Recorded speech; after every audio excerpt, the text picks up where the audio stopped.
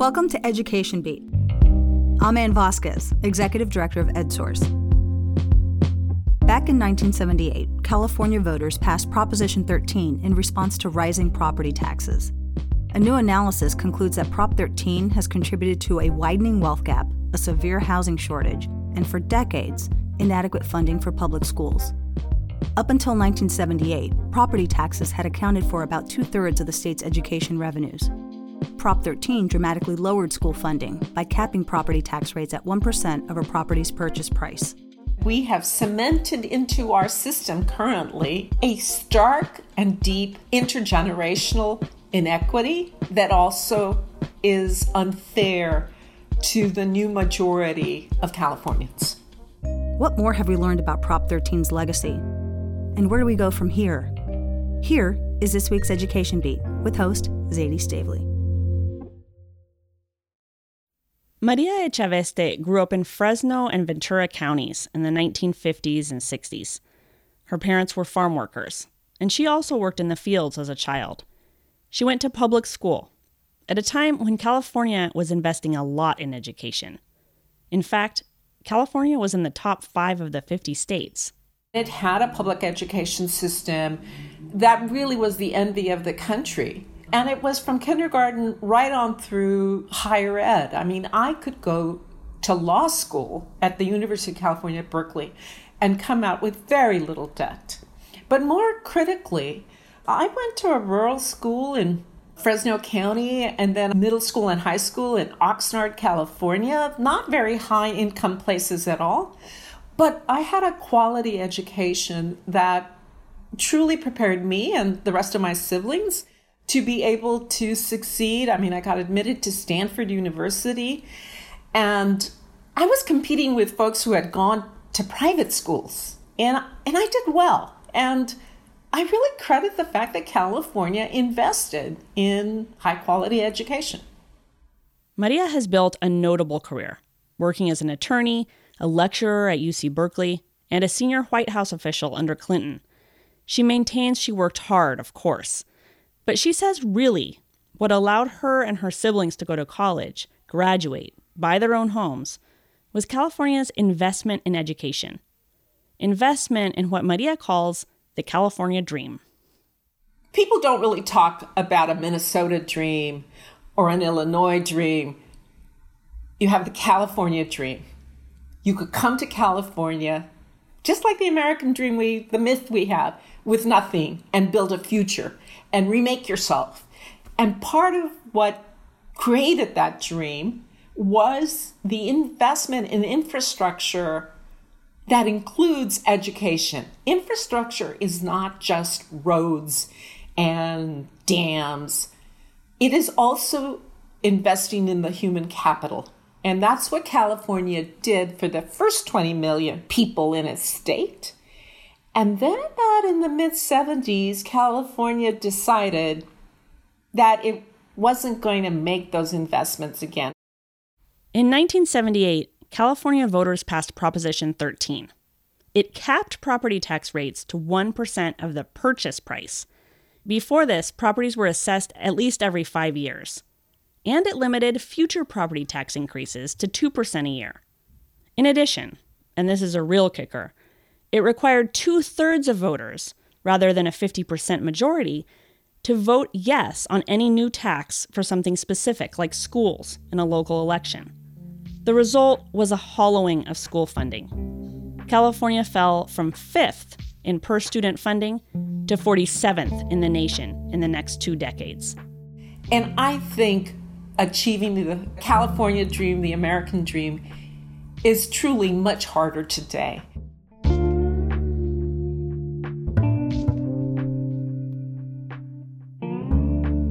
This is Education Beat, getting to the heart of California schools. This week, the legacy of Prop 13.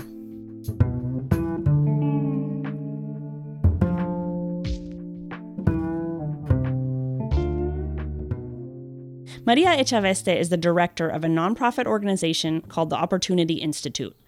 They just published a report, together with another organization, Pivot Learning, called Unjust Legacy: how Proposition 13 has contributed to intergenerational economic and racial inequities in schools and communities. It shows how Prop 13 deepened the housing wealth gap between Black and Latino Californians and white Californians, and how it deepened the inequities between schools. My colleague John Fensterwald wrote about the report for EdSource. Hi, John. Hi, Zeddy. So what's the big deal about this report about Prop 13? What did it find? Yes, well, I guess the title tells you everything. Unjust legacy, it says. So it was time after nearly 45 years to take a look at this Proposition 13 to see its long-term impacts. The report found that it had led to disparities in wealth because what happened was those existing homeowners had a tremendous advantage, and many properties have sold. It's not like most of the people who were there then still have their properties, although you could at the time pass it on to your heirs at the same assessed value. That's changed recently, but that was one of the effects. And those who had homes at that time have had a tremendous advantage in terms of the taxes that they've been paying for 45 years. And this report went back and said, well, all right, well, let's take a look at who benefited. And so mainly it was wealthy homeowners whose properties were highly assessed, and also white homeowners who saw that their wealth over time had increased relative to others. And when you think about it, that makes sense, because if you're a Black family, you never had a chance to accumulate family wealth because you were shut out of federal home loans. You were often restricted zoning. You just never had a chance to accumulate the wealth that you could buy a house. And the same with Latino families, many of whom had recently settled in the United States. It takes a generation to do that. Owning a home also impacts a bunch of other opportunities, like paying for college. Here's Maria Echaveste. For most Americans, their home is their most valuable asset. It is what people use to take out a loan to fund their children's education so they can graduate without debt or to start a business. And what we know is that if you're not able to buy a home, then you're not going to have access to those resources. As the demography changed and as more people of color bought homes, they're buying homes and paying what is, when you run the numbers, is actually higher taxes than the people who bought their homes before. Proposition 13 has really then discouraged new home developments, partly because it changed the whole tax structure, and so it capped property taxes. So cities and counties look for other sources, and it turned to sales tax and the like, and therefore you're more likely to zone for a Walmart than you were for a new home development. Again, Prop 13 isn't the only reason why homes are scarce. I mean, you have NIMBYism, you have the rising values of land, lots of different reasons, but it was one factor. And it also led, as we're going to get into, disinvestment in education.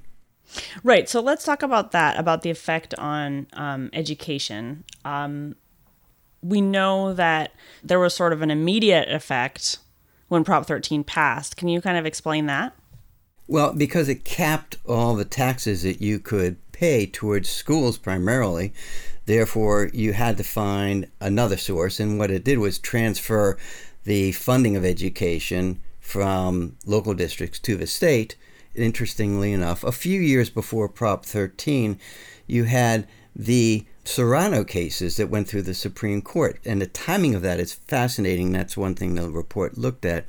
Serrano case said, in which the Supreme Court said, funding based on property taxes violated the rights of children in school districts with low tax basis. It was just an unconstitutional against those children. Those families couldn't raise the amount of money that those families in wealthy districts.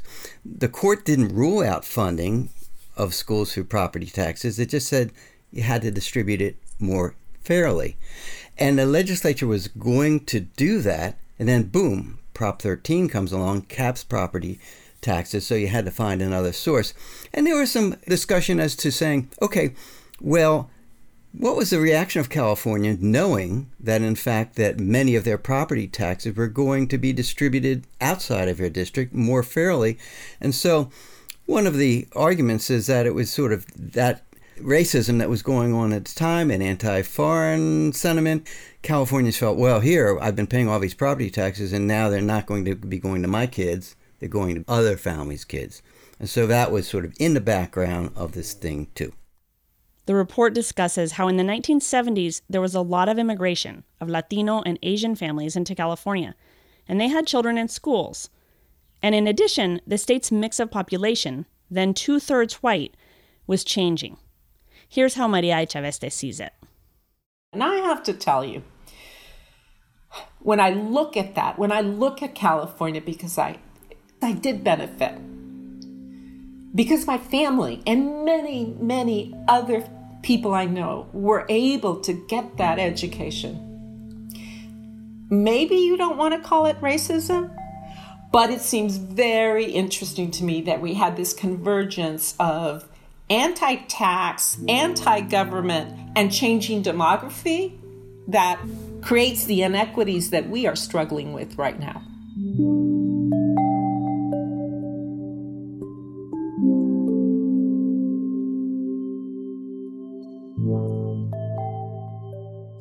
John, so then Prop 13 passes, and it basically limits the amount of revenue that the state can get from property tax, and then limits some of the revenue that the state can put towards schools. So what happened since then? Well, there was a tremendous disinvestment in schools for the next 25 years. California used to be the 5th highest per student spending in the nation. And by the early 2000s, this is pre the Great Recession, it was already 47th in the nation. And so the state passed Proposition 98, which said, as a way of funding schools, it said, we're going to set schools a percentage of the amount of general fund, roughly 40%. But at the same time, there was, that was your main source. And there were other things happening in the state government too, which was enlarging. So schools felt that real disinvestment because they also couldn't pass parcel taxes, each district, without a 2/3 vote. That would prove to be very, very hard to do. Parcel taxes are essentially a special tax imposed on each piece, or parcel, of property. But it's not based on the property's value. It's a flat tax. Cities or counties or school districts can pass parcel taxes to pay for something specific.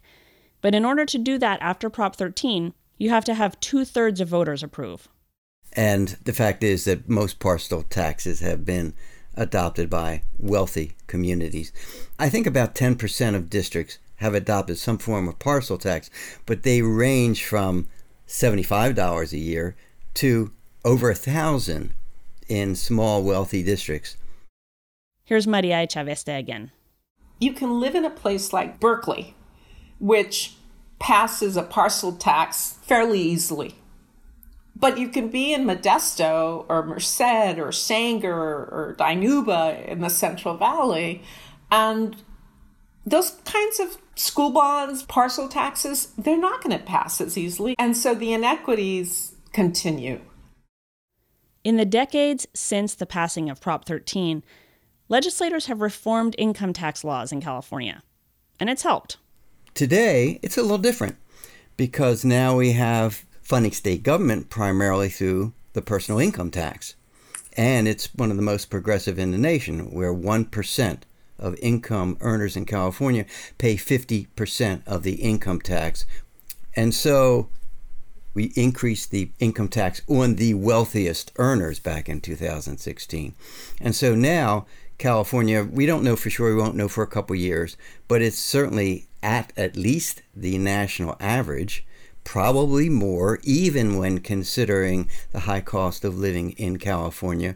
And we also passed the local control funding formula, which provides extra money to those districts based on low-income students, English learners, homeless, and foster children.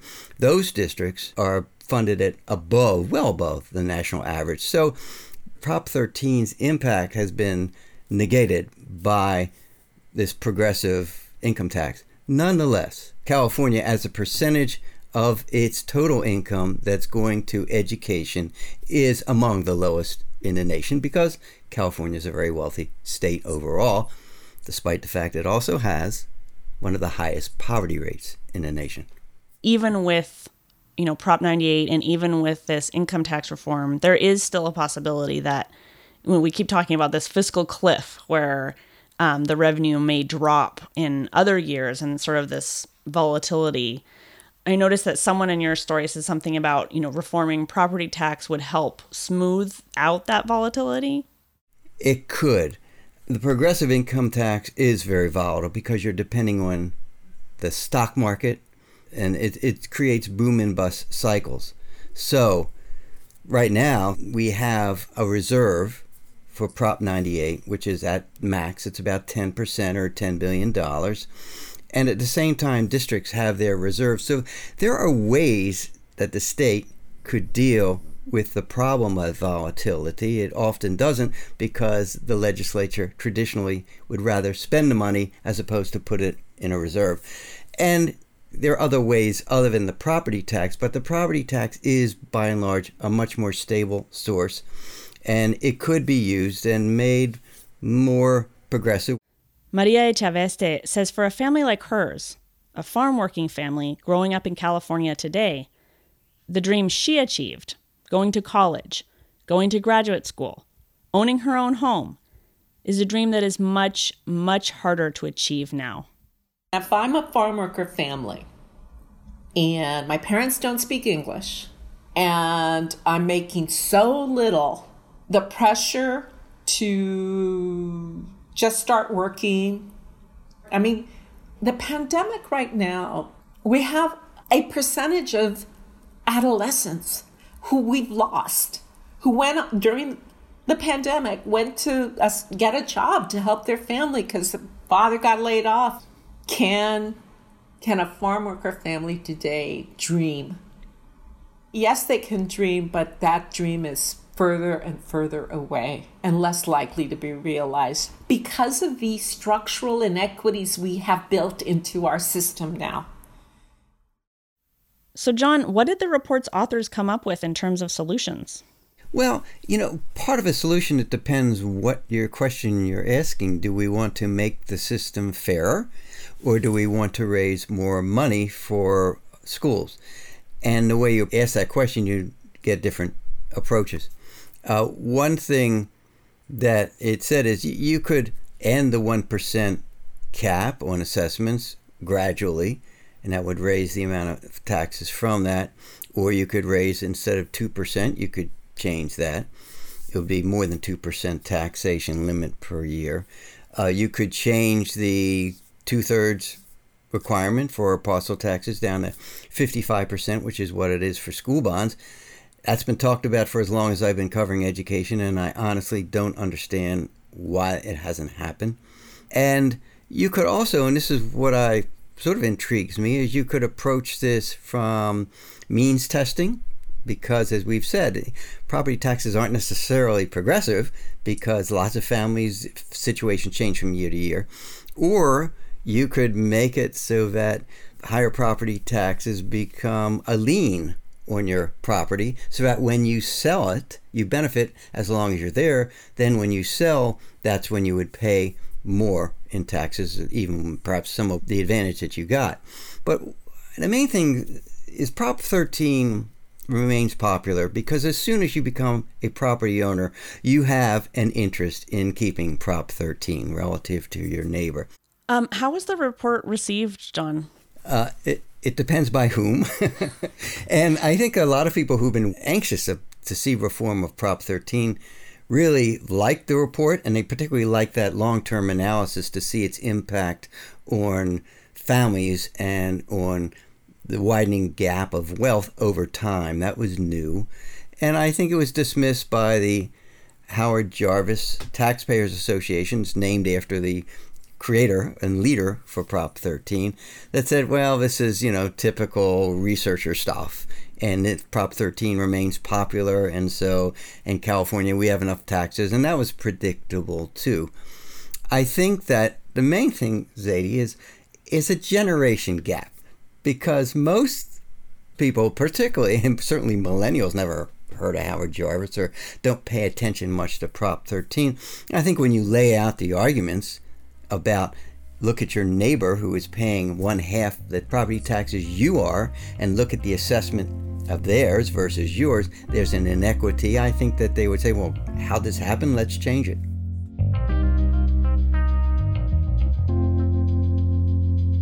Thank you for listening to this week's episode of Education Beat, getting to the heart of California schools, a production of EdSource. You can read John's story at edsource.org. Our producer is Kobe McDonald. Special thanks to our guests, Maria Echaveste and John Fensterwald. Our director is Ann Vasquez. Our theme music is from Blue Dot Sessions. This episode was brought to you by the Stewart Foundation. I'm Zadie Stavely. Join me next week and subscribe so you won't miss an episode.